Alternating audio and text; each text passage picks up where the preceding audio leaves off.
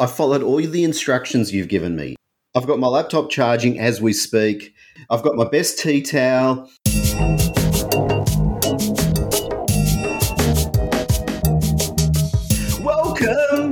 Welcome to The Writer and the Critic. Welcome to The Writer and the Critic, a monthly podcast devoted mostly to books, reviews, or whatever else takes our fancy. Hip, hip, hooray, it's our 100th episode. We're so excited. Yay. We are so excited. And the note you've written, 100th episode. Yay, we're still tired. I was probably very tired when I wrote the note. Why are you tired, Kirsten? I don't know.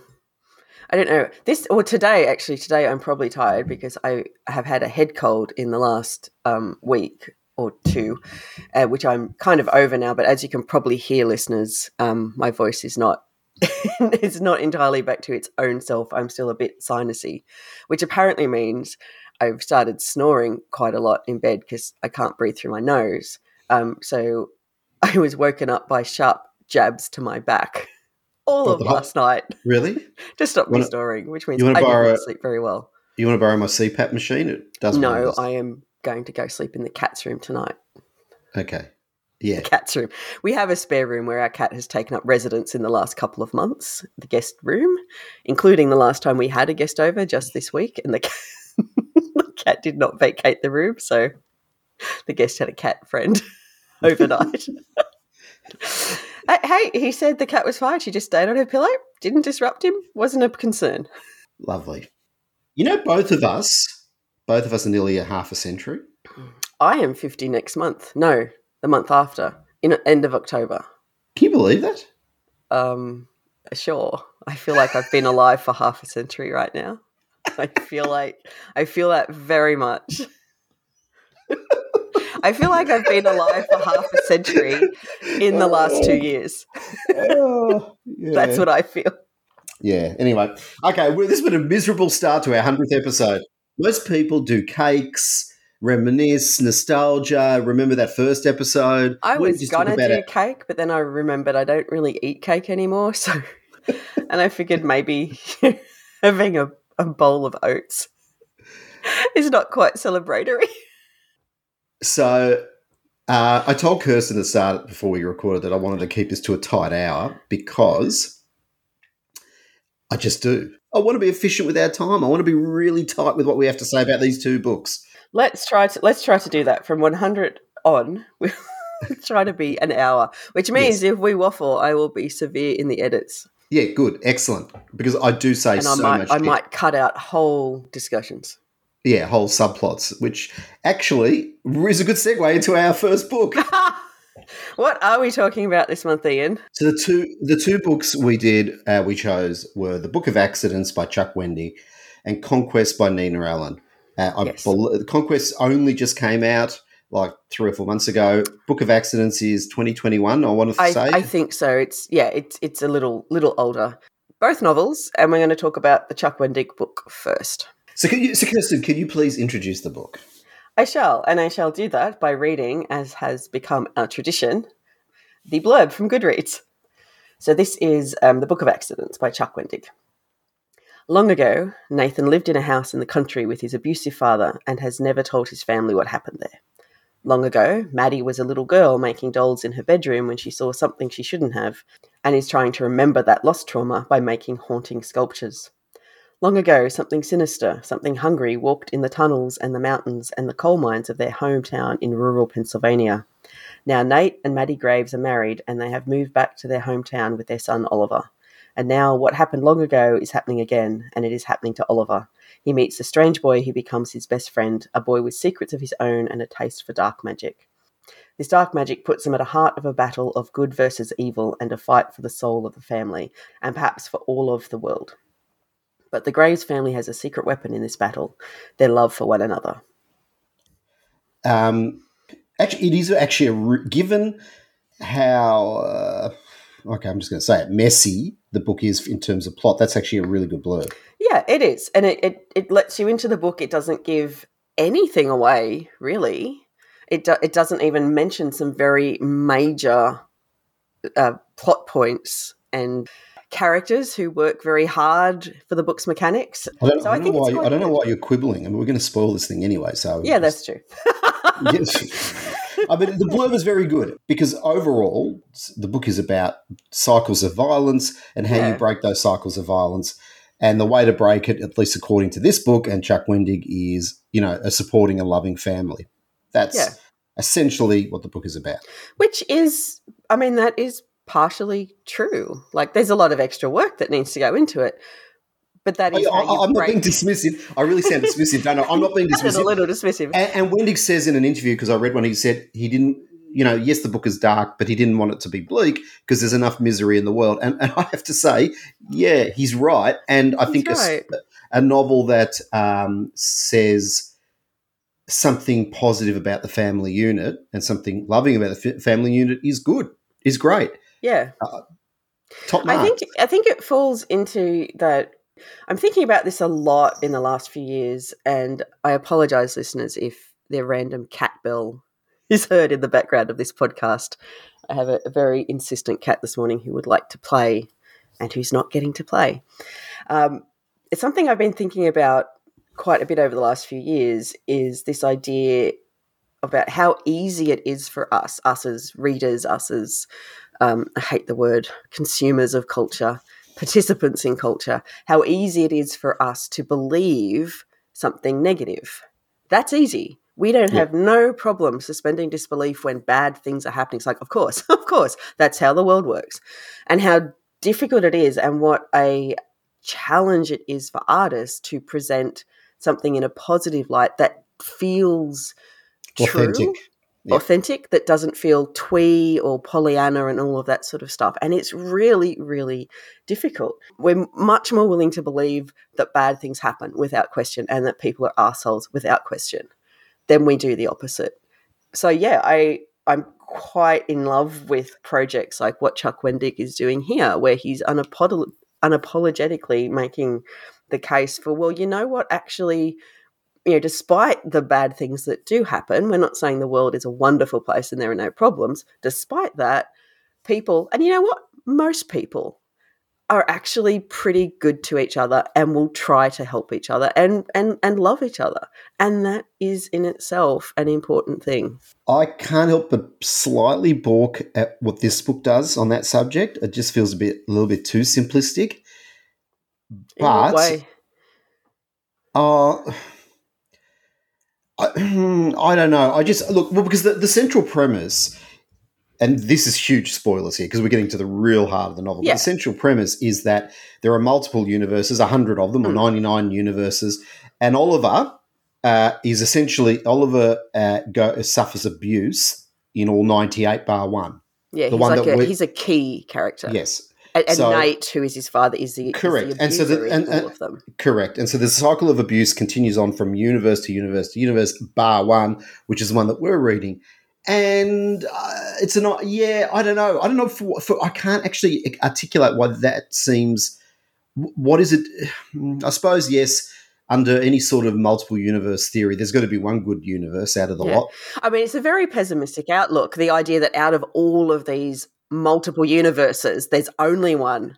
That's possibly where I was coming from, that it was more that, well, wouldn't there be more that are a bit nicer? You'd hope, wouldn't you? There'd be gradations, but it's all just fucking horrible. Well, and maybe there is. We don't know the gradations, and we're not. Well, Oliver's alter ego, who comes, makes it pretty clear. I mean, he could be lying. He does. He's not a reliable character whose testimony we can trust without question. True. He definitely has ulterior motives to try to kill Oliver, or to get Oliver to kill himself. So I'm not necessarily going to believe 100% of what Jake is telling us. And Jake and the serial killer are really our only, neither of whom are characters you're going to believe without several grains of salt. Also, and I think it's told, and again, there is a lot in this novel, so I will have forgotten bits, but I think there's a reference that all the Olivers, or some of them at least, have some sort of power. But this particular Oliver's power is one that actually is the most dangerous because it deals with people's. It's an empathy power, and it's really strong. Yes, he's a I guess a super empath, if we want to put it that way.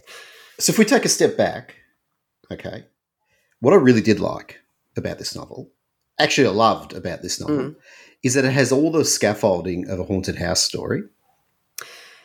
Or armature. That's a lovely word, armature. The armature. All the armature of a haunted house story. And yet goes in a completely left, unexpected direction. It's not a haunted house story not at all. Not at all. And I love an author who plays into that and then says, yeah, but it's not that. And then he says, but it's not that several times throughout this novel. There are several unexpected almost hairpin turns, really, where you are expecting it to proceed a certain way, at least for a little while, and then suddenly, no. I mean, Nate's death early on was very surprising, and he kind of did a psycho on that front. In that you had point of view of Maddie and Oliver as well, but Nate, I think, died fairly early on. He was your sort of focal character for while he was there before he died. Well, does he die? He gets shoved into another universe. No, okay, yeah, he doesn't die, but you think he's died, right? As the reader in that moment, and for a little bit later, you think he's died. Dead. Yeah. And that was quite, it's like, oh, okay, where do I shift my focus now as the reader? Where's my focal character who I need to latch onto? Which then makes it much, much easier to latch onto Maddie and Oliver, who then become, their points of view become much more present. They're always there, but they become. I think Maddie and Oliver's point of view kind of dominates the last half of the novel. Yeah, Nate's definitely there, definitely doing stuff, but and important things. But it's kind of and that's what's really that is actually what is very clever. That as you just said, it is very much a book about, well, at least initially about Nate dealing with his abuse at the hand of his father, but then we think he dies. So wait, that didn't get resolved. Wait, what? Yeah. Now then we find out he's in another universe, and in that universe, he meets a version of his father who's not I was going to say the C word, but who's not an arsehole. Yeah, so, not as much of an asshole. It's still not the greatest of people. He was still abusive to his Nate, but now because he has lived longer than our Nate's father did in our current story or in our universe. He has had time maybe to show genuine remorse and reflection on what he did to his son. That's right, and even there, it isn't fully resolved because this is not his father. But it's interesting. But see, that I really love that. The book acknowledges that. The book is not saying, "Oh, look, this Nate and this." I apologize, I forget the father's name, but this Nate and this father, everything's resolved now because these people have managed to reconcile. It's not, and Nate kind of reflects on this a few times, thinking like this guy is not as bad, and he feels genuine affection for this guy, but that's always overlaid with the fact that, but this guy's not my father, this guy's not the man who abused me, this guy's not the man who did this and that and this other thing. So no, Nate's relationship with his actual father in his own universe isn't resolved because it can't be. The man's dead now, and the man was never remorseful or apologetic in any way. So Nate will never be able to resolve that relationship. All he can do is live with what happened and find a way to accept what happened. And these are the really strong bits of the book. The problem with the book is that you don't get any chance to breathe. You don't. And I mean, that might be a problem for us as readers, but I'd imagine for some readers, okay, and this is it. Correct. So we have to caveat this whole thing. Yeah, absolutely. And say, in horrible fashion, it's us, not him. I know. When I was younger, and I think a different kind of a reader and definitely a different person, I think I would have just adored this book almost unreservedly. Well, it's very Stephen King. Yeah, and I know it's easy just to compare any horror writers to Stephen King. I mean, but no, in terms of the complexity, the multiple characters, the outrageous weirdness of the plot sometimes, the tangents, all of that. No, it does feel quite reminiscent of earlier, like first half of Stephen King career.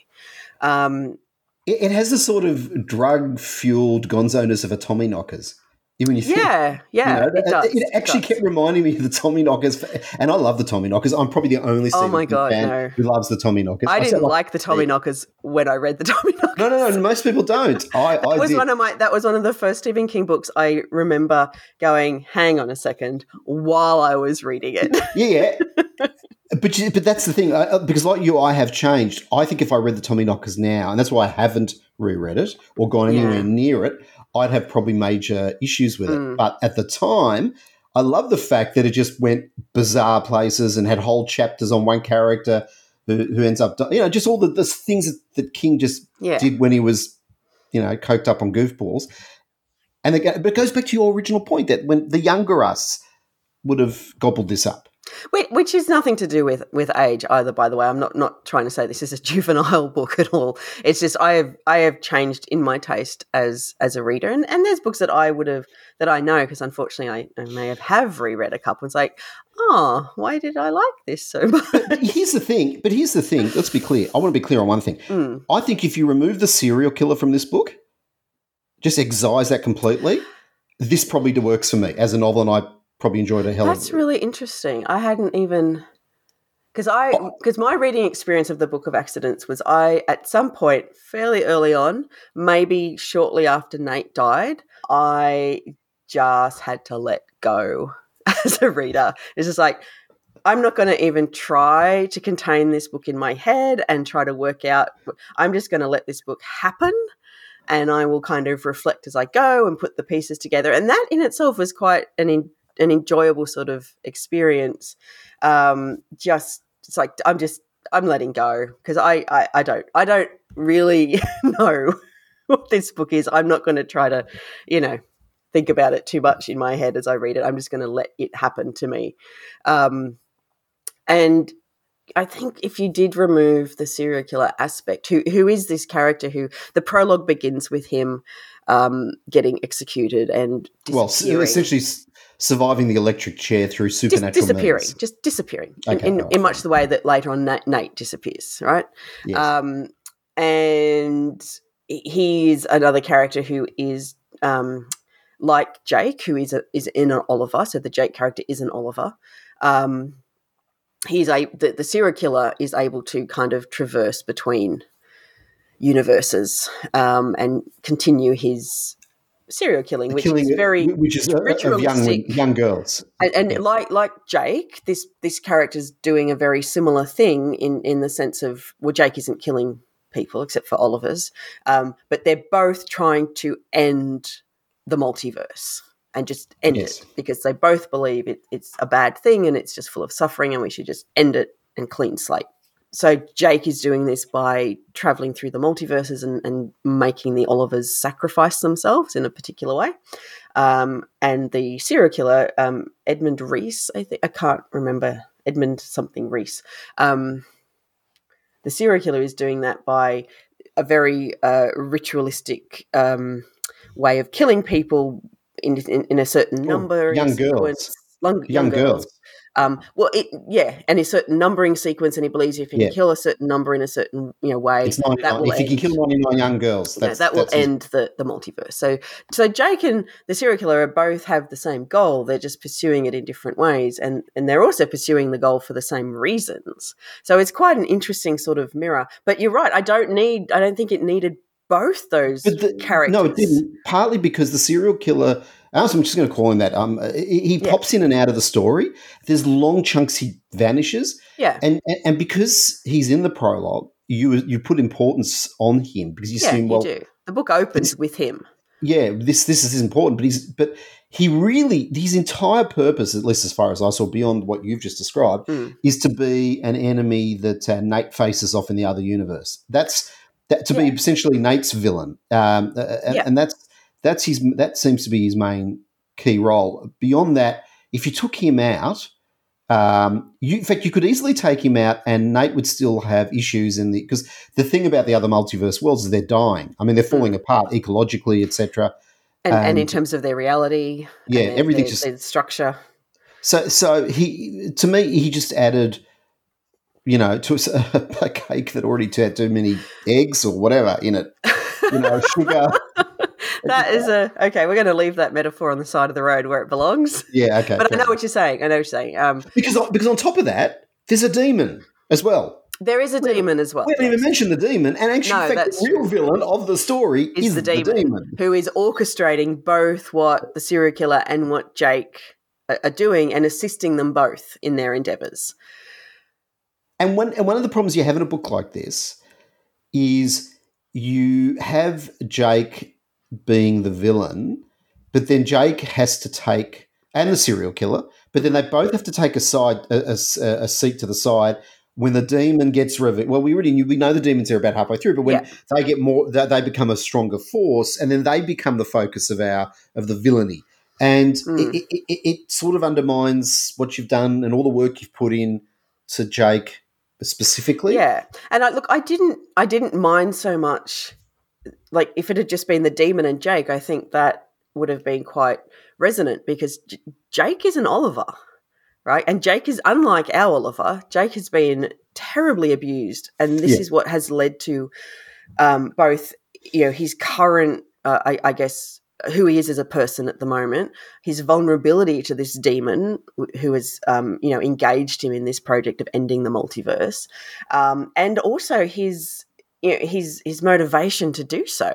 And you understand that, and the idea that, and the Oliver we know could become a Jake is so, like, it's understandable. And you don't necessarily want Jake to be the uber villain, because he's Oliver. He's Oliver who's had a really awful upbringing. Yeah, whereas the serial killer is like, I don't want him ameliorated. And you've got the demon who will ameliorate Jake. You're a much nicer person, because I was never invested in Jake, and I felt he was not redemptive from really. And once we know who he is and what he is and what he's doing, I don't think he redeems himself as a character, but I think on a meta level, as a reader, you can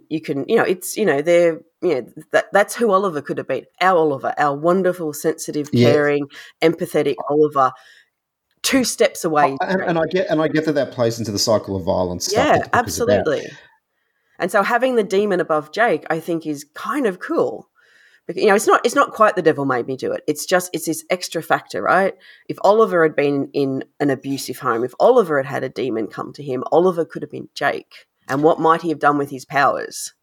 So I like that. But that same, I guess, pathway to considering, to being empathetic about Jake and where he came from and why he is who he is now, and understanding why, his very real, visceral, personal motivation for doing what he's doing. Not that it's a good thing, not that you go, well, I kind of, okay, go ahead. That also, you're the same process then that gets overlaid on the serial killer, which I am so resistant to. Yeah, no, exactly. Look, and apart from all that, Maddie can sculpt things into life. Yeah. That's the mother.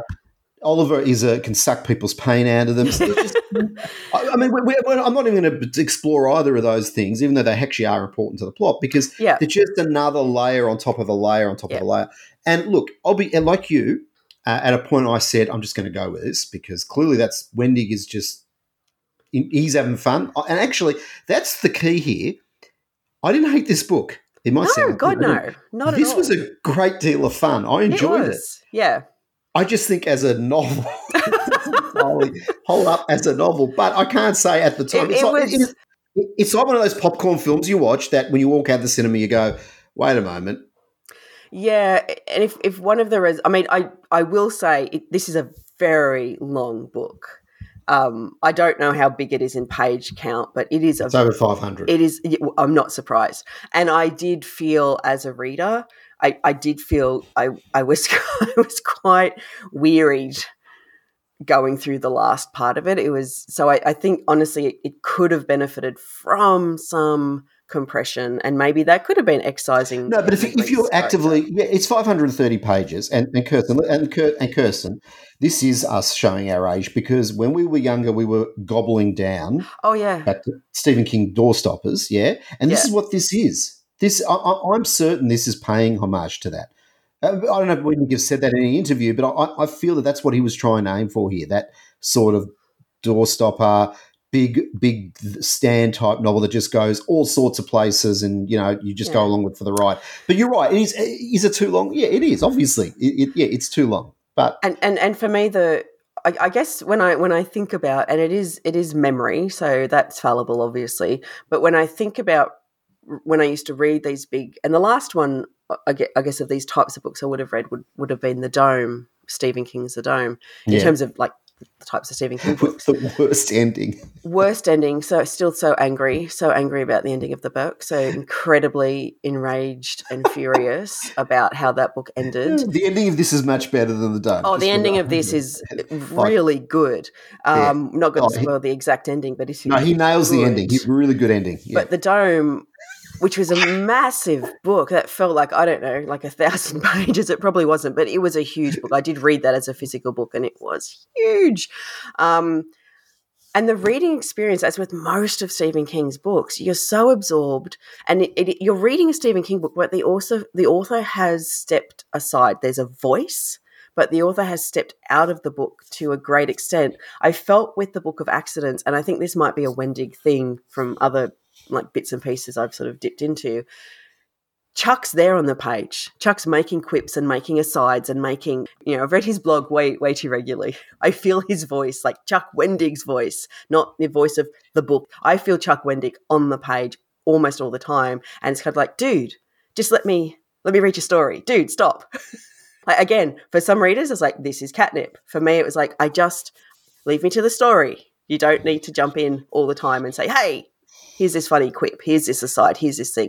And because it did reflect to me so much of his blog that I've been reading for years, and not so much recently because I've gotten busy and I have not been reading a lot of blogs anymore, but I read that regularly. Terrible Minds, it was one of the things I did read on a weekly basis. So that voice on his blog is very familiar to me, and it mapped very well to the Book of Accidents. And for me, that was distracting. Can we end on one more thing? Can I just? Yeah. Because I don't have anything to comment on that comment. I haven't read his blog, so I can't say one way or the other. But it's called the Book of Accidents. Yeah.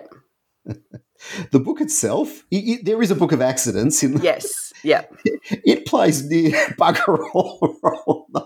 I mean, it's technically the home of the devil, the demon that's in this story, but. It was. I don't know if that's a red herring or. It's kind of one of the keys, but I think the title doesn't refer to that artifact. The thesis of this whole book is like the world that we're in, the world that, in a sense, this is like a series of little things that could have tipped a different way entirely.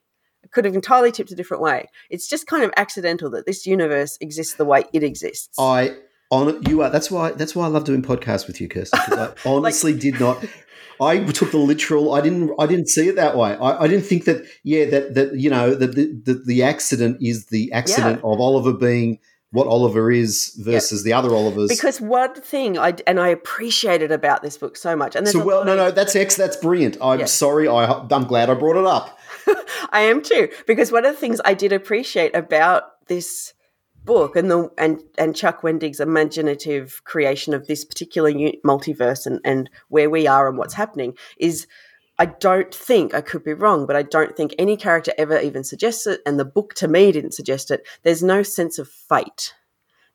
This is just how this world is, and it could have been another way if this hadn't happened, if something else hadn't happened, if this thing hadn't happened. Like, it's just this is how it is, because this is how the world is.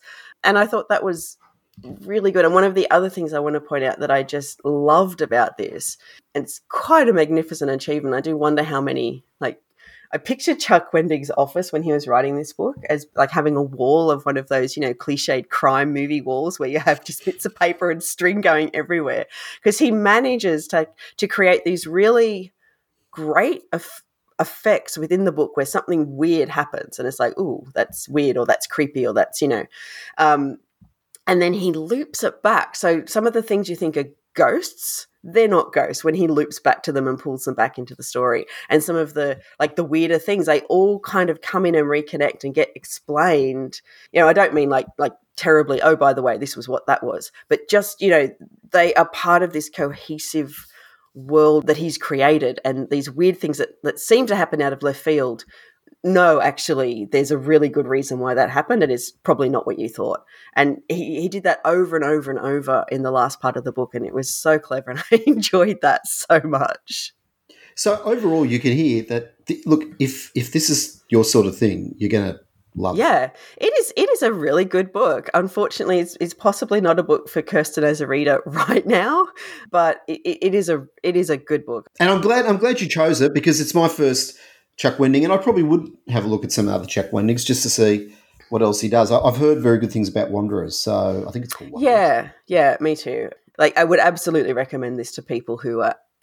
It will be catnip to readers who are into that kind of dense, complicated horror. And he is drawing in all of these horror traditions. Like, there is the haunted house thing, which isn't really. There's Lovecraft in there. There's a whole bunch of stuff, and he manages on balance to create this world which doesn't just feel like a grab bag world. Like, all of these things are there for a reason. They're there for a purpose. The fact that we both finished it and it's extremely readable, etc., shows the talent.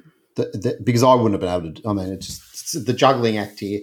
I think he drops some of the balls, but I think for the most part he juggles pretty well. Anyway, is that a better metaphor than my cake one? I think it is because I would say he either picks them back up again or he kicks them under the couch and you forget about them. All right. Well, let's move on to the next book, which I chose. Yes, which is Conquest by Nina Allen. Now, and we looked at a Nina Allen novella like a few years ago, didn't we? Oh, it was one of the Silver Wind or whatever, I think. Yeah, I know. I read one, and I think it was a podcast. Yeah, so I have 100 episodes in. We can't remember what we talked about. No, you can't remember. I know. I knew exactly what we had done. The Silver Wind, and I do remember it because not only was it my first exposure to Nina's work, it's the one that set me on that journey, which I've followed ever since. So I don't know about you, Kirsten. You may not have read another Nina Allen since. I am ashamed to say I have not. You chose Conquest, and I went, oh, cool. I remember reading. I couldn't remember the name of it, in all honesty, but I remember reading that novella, and I really, really liked it. Why haven't I read any more of her books? This is on you. This is on you. It is because on me. No, it's not on me. It is on the literally millions of goddamn books that are published each year, and my vanishing window of time that I have to read them in. That's what it's on. Stop publishing books, people. Let me catch up. Stop publishing books. Yeah, and I've just discovered an author recently, Melissa Broder, who I now realise. I mean, I really should read all her other books. This is the thing, isn't it? You find a new author, and it's partially like, yay, a new author I love, and partially like, oh, God, a new author. But with Nina Allen, I have stuck through.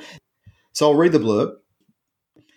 Rachel's boyfriend, Frank, is different from other people. His strangeness is part of what she loves about him. His innocence, his intelligence, his passionate immersion in the music of Johannes Bach. As a coder, Frank sees patterns in everything. But as his theories slide further towards the irrational, Rachel becomes increasingly concerned for his well-being. There are people Frank knows online, people who share his view of the world and who insist he has a unique role to play. In spite of Rachel's fears for his safety, Frank is determined to meet them face to face. When Frank disappears, Rachel is forced to seek help in the form of Robin, a private detective who left the police force for reasons she will not reveal. Like Frank, Robin is obsessed with the music of Bach. Like Frank, she has unexplained connections with the criminal underworld of southeast London. An obscure science fiction story from the 1950s appears to offer clues to Frank's secret agenda, but not to where he is. As Robin and Rachel draw closer in their search for the truth, they are forced to ask themselves if Frank's obsession with an alien war against all logic might have a basis in fact. Now, I mean, that's fair. It's a fair blurb. To be honest, it doesn't sound that interesting. The book is so much more interesting. Actually, it will sound interesting to a certain person who enjoys a good mystery detective type novel, but it will then disappoint that person. Although it does actually resolve the mystery elements, sort of, at least in terms of where Frank is. And it tells us where Frank is. We find out where Frank is. We find out what happened to Frank. We do. But that is the surface. That is like the least mystery by the time you find out what happened to Frank. It's like, oh yeah, okay, fine. But what about all this other stuff? So what you need to know about Nina Allen is that she's been spending the last few years writing these novels, because her previous novel, The Good Neighbours, does the same thing but with fantasy, or with fairies. I should point out the fae. I think you'd love it, but does the same thing in as much as it is playing into a genre without necessarily being of the genre. Are you saying that Conquest is not science fiction? This is the thing, because is Good Neighbours fantasy, because the main character in that, who is dead when we the main character is uncovering the secrets of a friend of hers and their father and his belief in the fae. That's the Good Neighbours. That's what the Good Neighbours is a reference to. And so there's this whole ambiguity of whether that was a real thing or just his hallucinations and da-da-da-da. Well, there's a lot of similarity of that to this, whereby Frank and the group that Frank is part of have a belief in an alien invasion, and Robin, whether Robin buys into that whole thing. And again, you're left sort of in one direction, but maybe not. And that's the same Good Neighbours. And I'm not saying this is repetitive. It's what Nina Allen is doing. She's taking certain genre tropes that we've all become accustomed to and playing with them in this way. I could be wrong, but I think we had a similar discussion when we talked about The Limits of Enchantment by Graham Joyce and whether that was a genre book or not.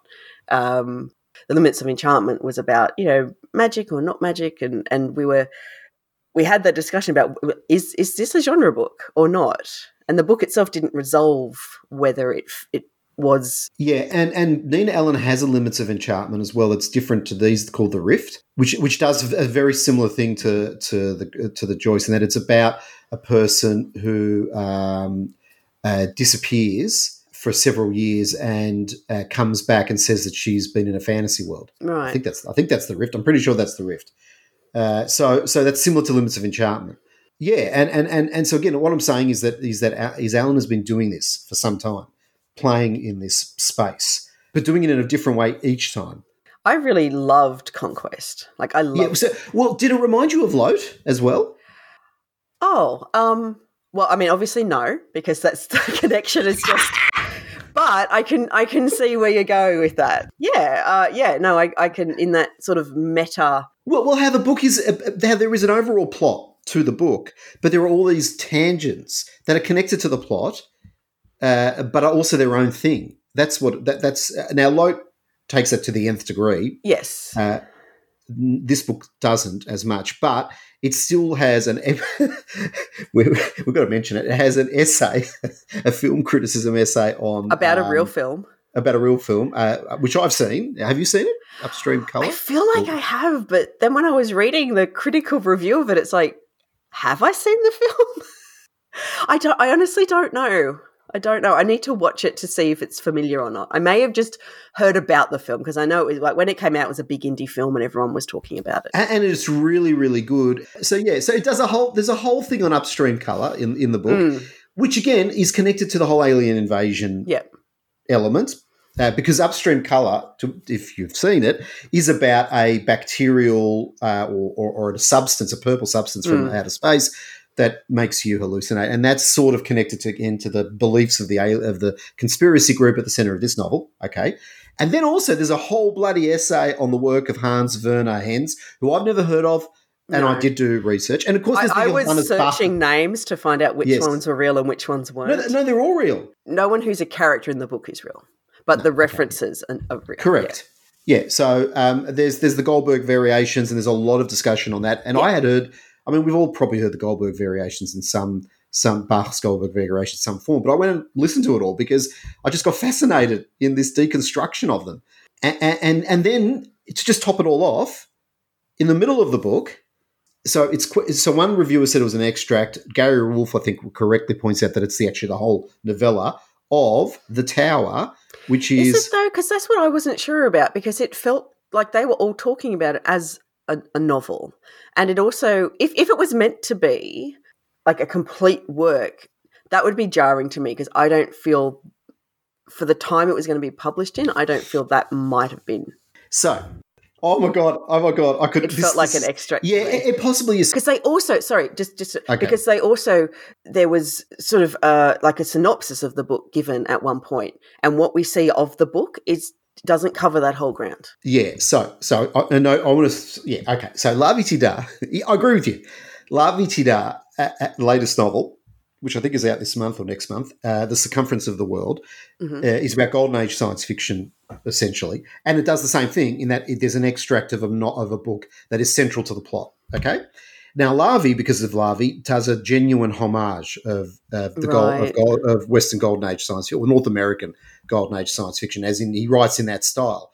Nina Allen seems to have deliberately decided not to. Now, there's a bit of ballad in there, but there are phrases. I mean, this book's meant to have been published in 1958.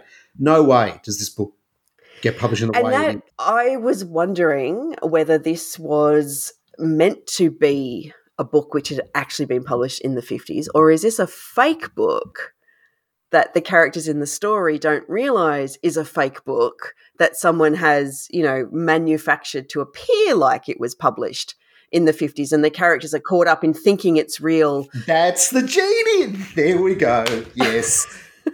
And it's not resolved. But none of that wasn't even remotely hinted at. And for me, I felt like, but the crumbs are in the book itself. The crumbs are there. Yeah, but the idea of whether the book, did Alan misstep in creating this extract of a novel which was meant to be, and we are meant to believe this was actually something published in the 1950s that the characters have built their conspiracy theory around, and then she misstepped with that because it doesn't feel exactly like something. Parts of it absolutely do, but some of the language, some of it doesn't feel like it was. And is that a misstep, or is this book a fake? And I just, everything else in this novel is so precise and meticulous. I know, but I think this is the genius of it. I'm going with that.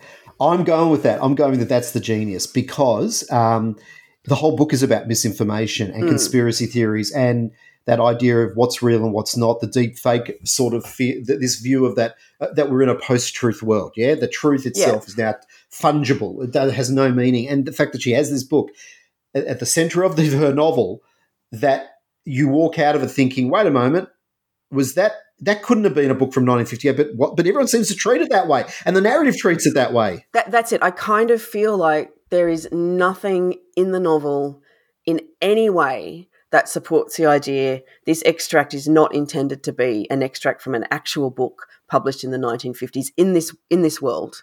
I think there are references, except the fact that it doesn't quite feel right. And for me, that's not enough. No, I think there are references to things that possibly didn't exist in the mid-1950s as well. But only within the book itself, right? Only within outside of the extract, the rest of the novel, there is not. I might need to reread it again, especially before you get to that extract, just to see exactly what people have said about it and in their mentions and everything. But I believe there is no indication outside of the extract itself that we are meant to suspect this is not. But that's fair enough. But you and I had the same reaction to that book, though. Yeah, but could that just be because that's a misstep? I'm going to be charitable. I don't think I am being charitable. I think that's the intent. But I'm happy for Nina Allen to say, no, it is a book from 1958. And if everyone's reading it as if it was written as a fake, then I've made a mistake. But for me, I love the idea that it may in fact be a fake itself, because that does fit to me thematically what the book is about. The fact that truth is fungible.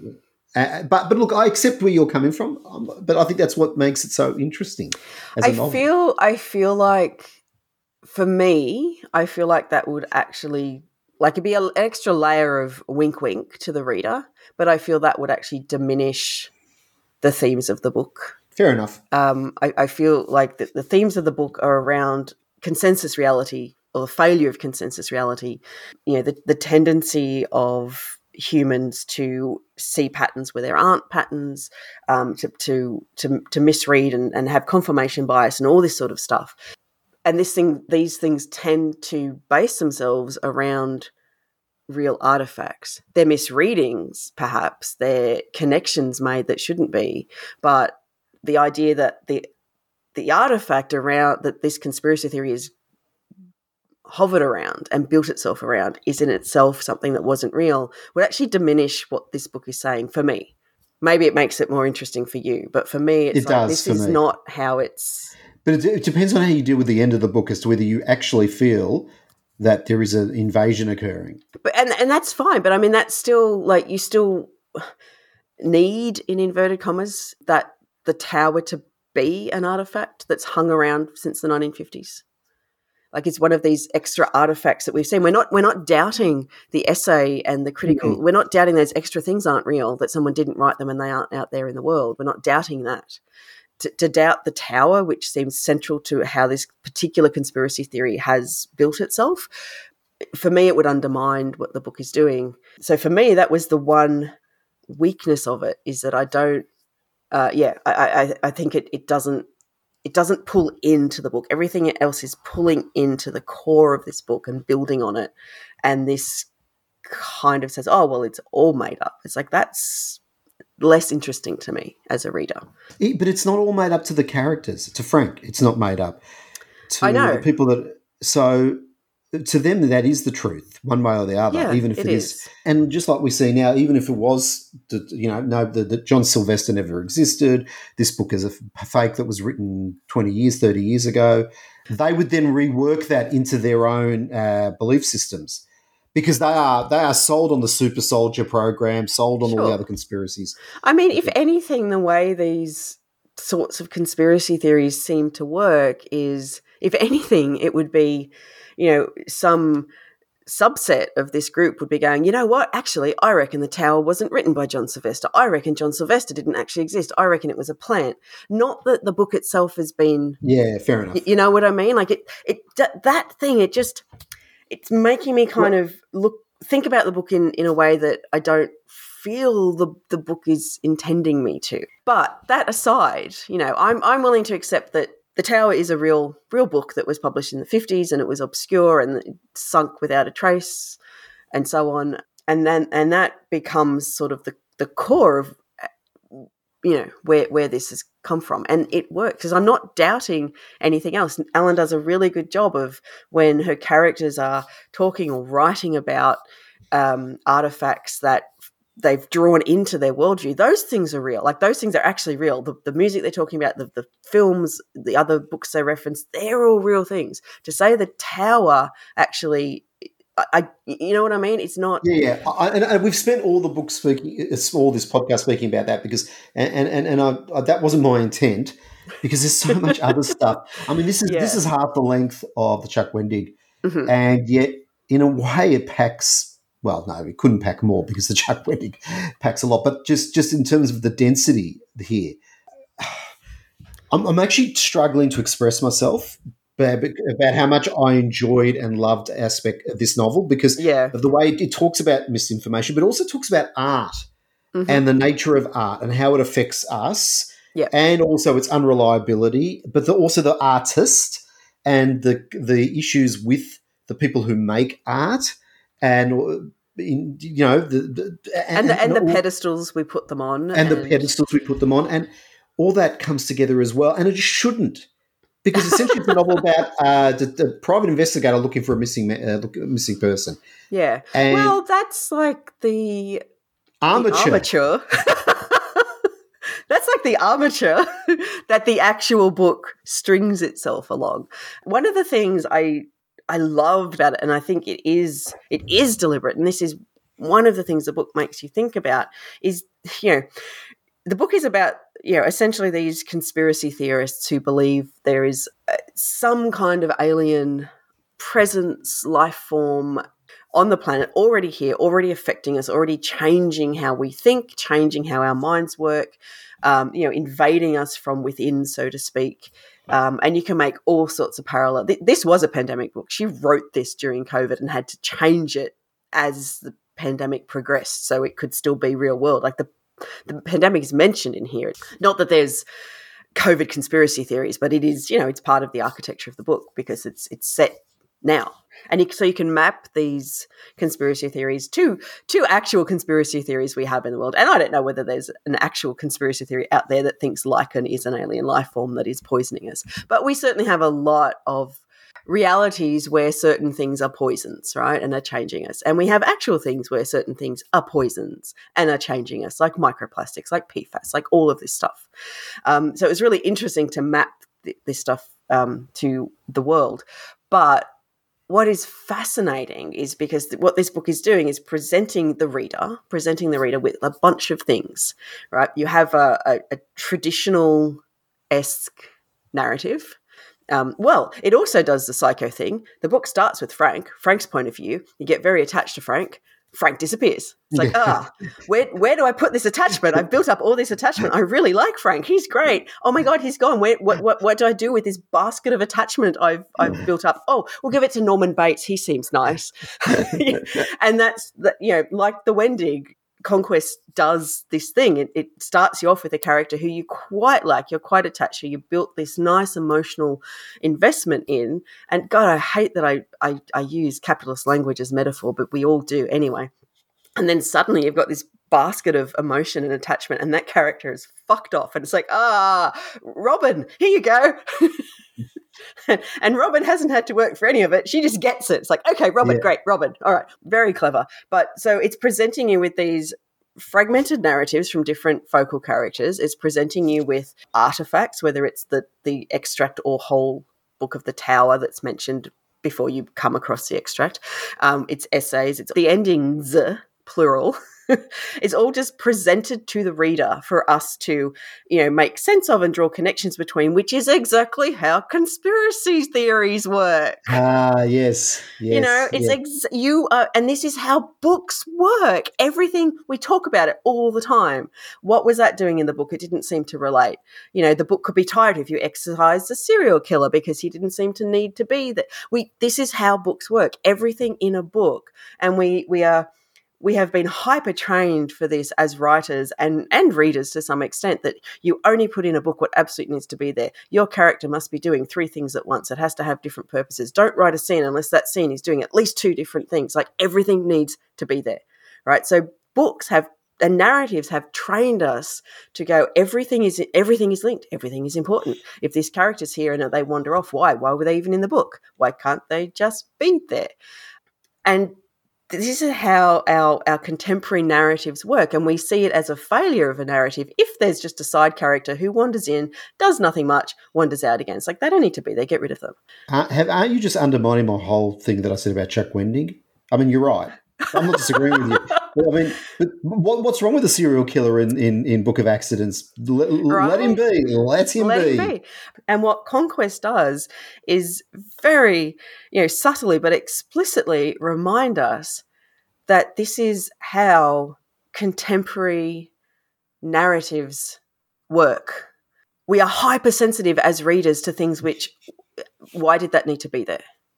Yeah, because it's not connected to if it's not explicitly part of the actual narrative plot, as opposed to maybe adding texture, maybe some world building. Maybe you can do that in another way. You can world build in a way that adds to your plot. This is the whole thing, and we are, as I said, as writers. If you even take a cursory look at all writing advice and 10 tips and blah blah blah, they're all about this hyper focus on plot, and everything needs to serve the plot. And so you read the Book of Accidents, and you're. But Wendig is playing in that paradigm, though. So he's accepted those rules. Yes. And so if I say the serial killer's not needed, I'm not necessarily or you say it, you're not necessarily contradicting yourself, because you're saying you've taken on those rules, those principles. You have to follow them. I'm sorry. That's right. I'm sorry. Nina Allen has gone, and she's been doing this 4 years now. Has been saying, I'm going to push that envelope. And she's been magpie-like picking from other authors who are doing it as well, because it's not just Nina Allen, and saying, no, I want to push that. And it leads to exactly what you're saying.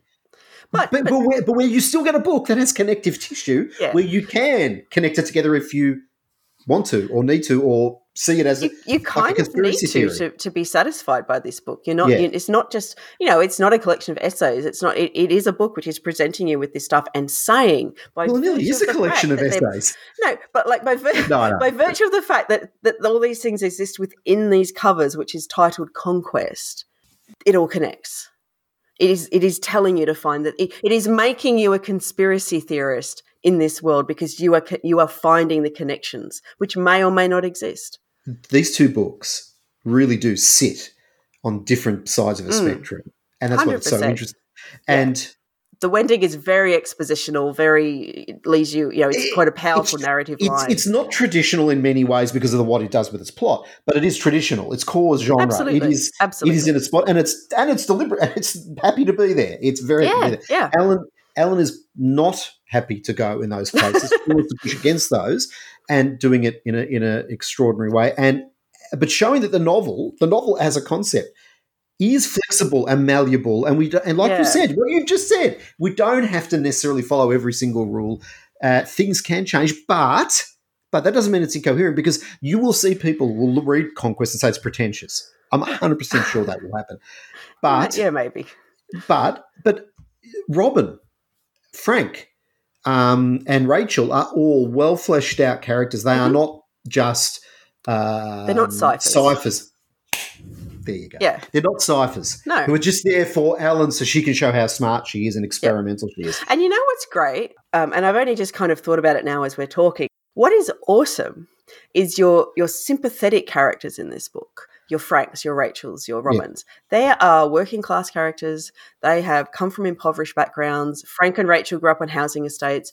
Robin is a victim of crime in a very real way, and she was adopted. Her mother was killed. They're the opposite to the characters who we in this book are kind of sit in the antagonist camp, which is your two people from the forums who are authors of the two essays we do get to read, who are very much academics and up there and so on.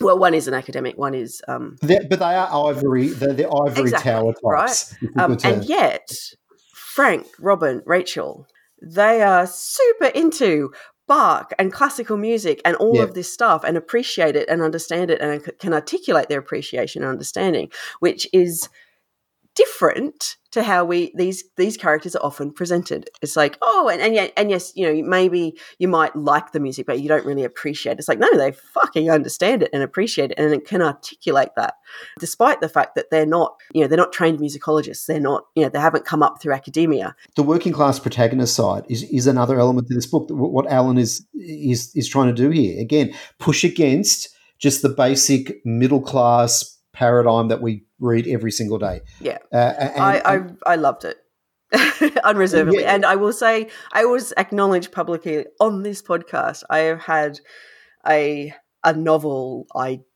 concept and kicking around in my head for a good decade, and kind of ideas of maybe how it could be written, and I don't know. And it's like reading Conquest, it's like, and it's not that I will write it like Conquest, but it's like I can kind of see now how I might actually, in detail, structure. Without ever having spoken on my life to Nina Allen, but having read her blog, just like you've read Chuck's, I think it's The Spider's House, I know she would be so happy to hear that, because that is exactly the way she works. She is inspired by other writers. She just wrote a review about Rachel Cusk's book. There are these authors out there, Denise Mina, others who have really inspired her, including her partner Chris Priest, that has influenced her work, and it's just really cool to hear that. Well, I mean, this is how the arts work, right? Artists, writers, musicians, whatever kind of art form you're practicing, you should be, and this is an absolute should, you should be reading, listening, watching in the discipline you're working in, specifically in the genre you're working, but absolutely outside of it as well. And it's an exercise. It's kind of like, it reminds me of when you do like impro, right? The rule of impro is always yes and, right? Someone feeds you a line, it's always yes and. And as artists, that's what we should be doing. It's like, yes, I see what you're doing, and I can do this. And that's how influence should work. Nothing is sui generis. Like, we're all influenced by everyone else. So yeah, having read Conquest, I can kind of see now, not the exact same way that Conquest is written, but I can see how I can structure this novel that's been kicking around for more than a decade, which I'm kind of pleased about. I probably have a shit ton more to say, but I think we've gone over the hour. We could say so much more about both of these books. They're both incredibly complex, really, really rich. And I'm not saying the same reader won't enjoy both, but it feels like they're aimed at kind of a different readership. No. I'm going to make a final point here. I want to make a final point here. We as readers have to be open to all sorts of things, okay? We should not be snubbing out. I mean, I saw a thread just yesterday about one author who I won't name saying, I write literary novels. I hate how literary novels with propulsive plots are looked down upon by critics, that they only like plotless novels. You know, that's what the critics like in literary circles anyway. Mm-hmm. Oh, my God, why do we keep creating these straw men? You know, stop. Just read and enjoy. And there's nothing wrong loving the Book of Accidents and actually saying to me, no, the serial killer is needed. It's absolutely right. And integral to the plot. Integral. The fact that it's 530 pages, that's what's amazing about it. And it's just a bloody rollicking ride. But then don't snub the Conquest and say, well, that's, you know, it's got a plot, but it's too high. It's pretentious. It's pretentious and highfalutin. Enjoy it all. Enjoy it all. Yeah, I mean, yes, you don't have to. No, but come on. We'd be willing to jump and look and be open. Yeah, read open. Absolutely, but it doesn't mean you have to like everything. I don't mean you have to like everything. No, for goodness sake. No. And only write positive reviews. No, I don't mean that either. But be open to the experience. Yeah, absolutely. Of different experiences. Don't just stick to one lane. That's all I'm saying. Don't stay in your lane. There are no lanes. Ignore the lanes. It's an unmarked road.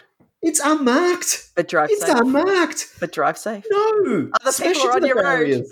So on that note, we'll finish up. Next episode, which will be in September, we'll be talking about The Living Sea of Waking Dreams by Richard Flanagan and a debut novel, The Saint of Bright Doors by Vajra Chandrasekhar. So I chose the latter, you chose the former. I did. And it was a completely arbitrary choice. I was literally in a secondhand shop and that book was on cover out display and it was a very cool cover. And I picked it up and I read the blurb and the blurb was really interesting. And I went, I'm going to buy this book. And I've been meaning to read Richard Flanagan. He's an Australian author, an award-winning Australian author. Booker Prize winning author. Been meaning to read him for a long time. So the Chandrasekhar I only became aware of because I listened to Coode Street and Jonathan spoke about it as one of the debuts to look out for. And I always like to find out who the new writers are, just so we can find someone else that we love, so we don't read all the other authors that we love. So, you know, that's how it is. Anyway. It is how it is. Please send feedback by commenting on the website, writerandcritic.podbean.com. Send an email to writerandcritic@gmail.com. Don't bother with X. Just don't bother. Take that out. We may never mention that again. And sponsor us on Patreon if you can. And on that note, I'll see you in September. All of you. All of you. We'll see you all for our 101st episode. Yeah, which we'll obviously celebrate. No, I think we should celebrate like 104. Just a really weird number to celebrate. Great into the podcast. Bye. Bye.